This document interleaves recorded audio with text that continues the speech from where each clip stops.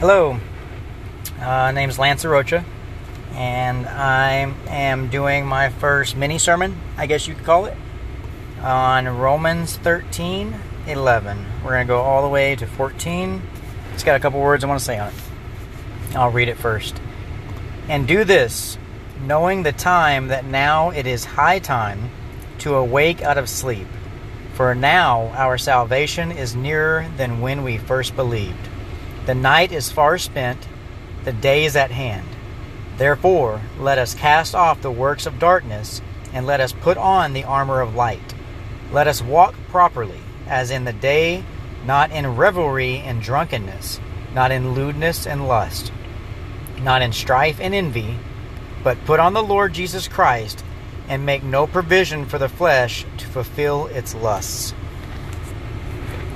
We're in a time right now where we have literally everything at our fingertips.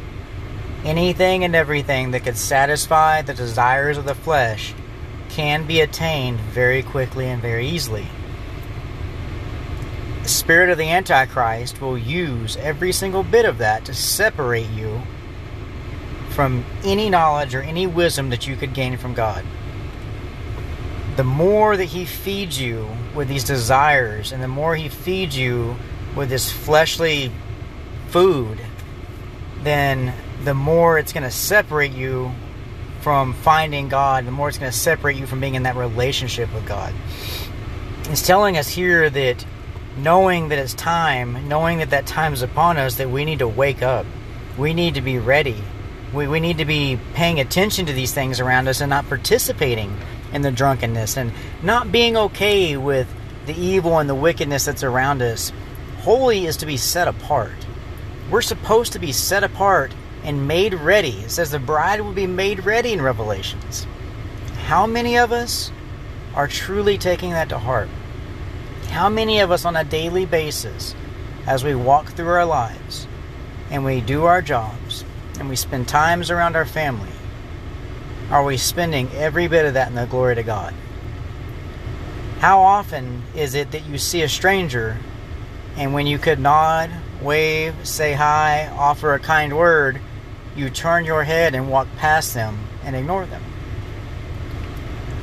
How many times do we have the opportunity and the chances to exhibit and display the very nature of Christ within us, but instead we seek out the pleasures of the flesh?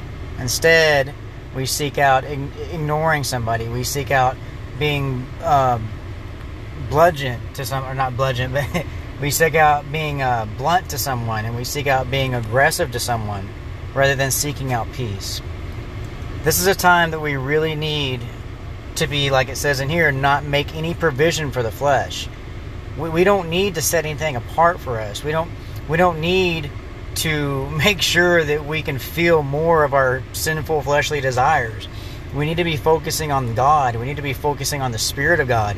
We need to be focusing on the spiritual provisions that we should be doing, how we should be walking our walk daily, how we should be speaking to those around us, how we should be carrying ourselves around other people. And not because we want to be looked at as godly, but because we're doing it for God, because we're doing it out of love. And everything without love is meaningless. So as we move forward, I just wanted to urge everybody to love somebody next to you. It doesn't have to be money. It doesn't have to be clothing. It doesn't have to be anything. You can literally give somebody a smile. Tell them hi, hope you have a good day, I love you. Give someone love around you. There's way too much death in this world, and we need to start providing life. That's all I have right now, and thank you.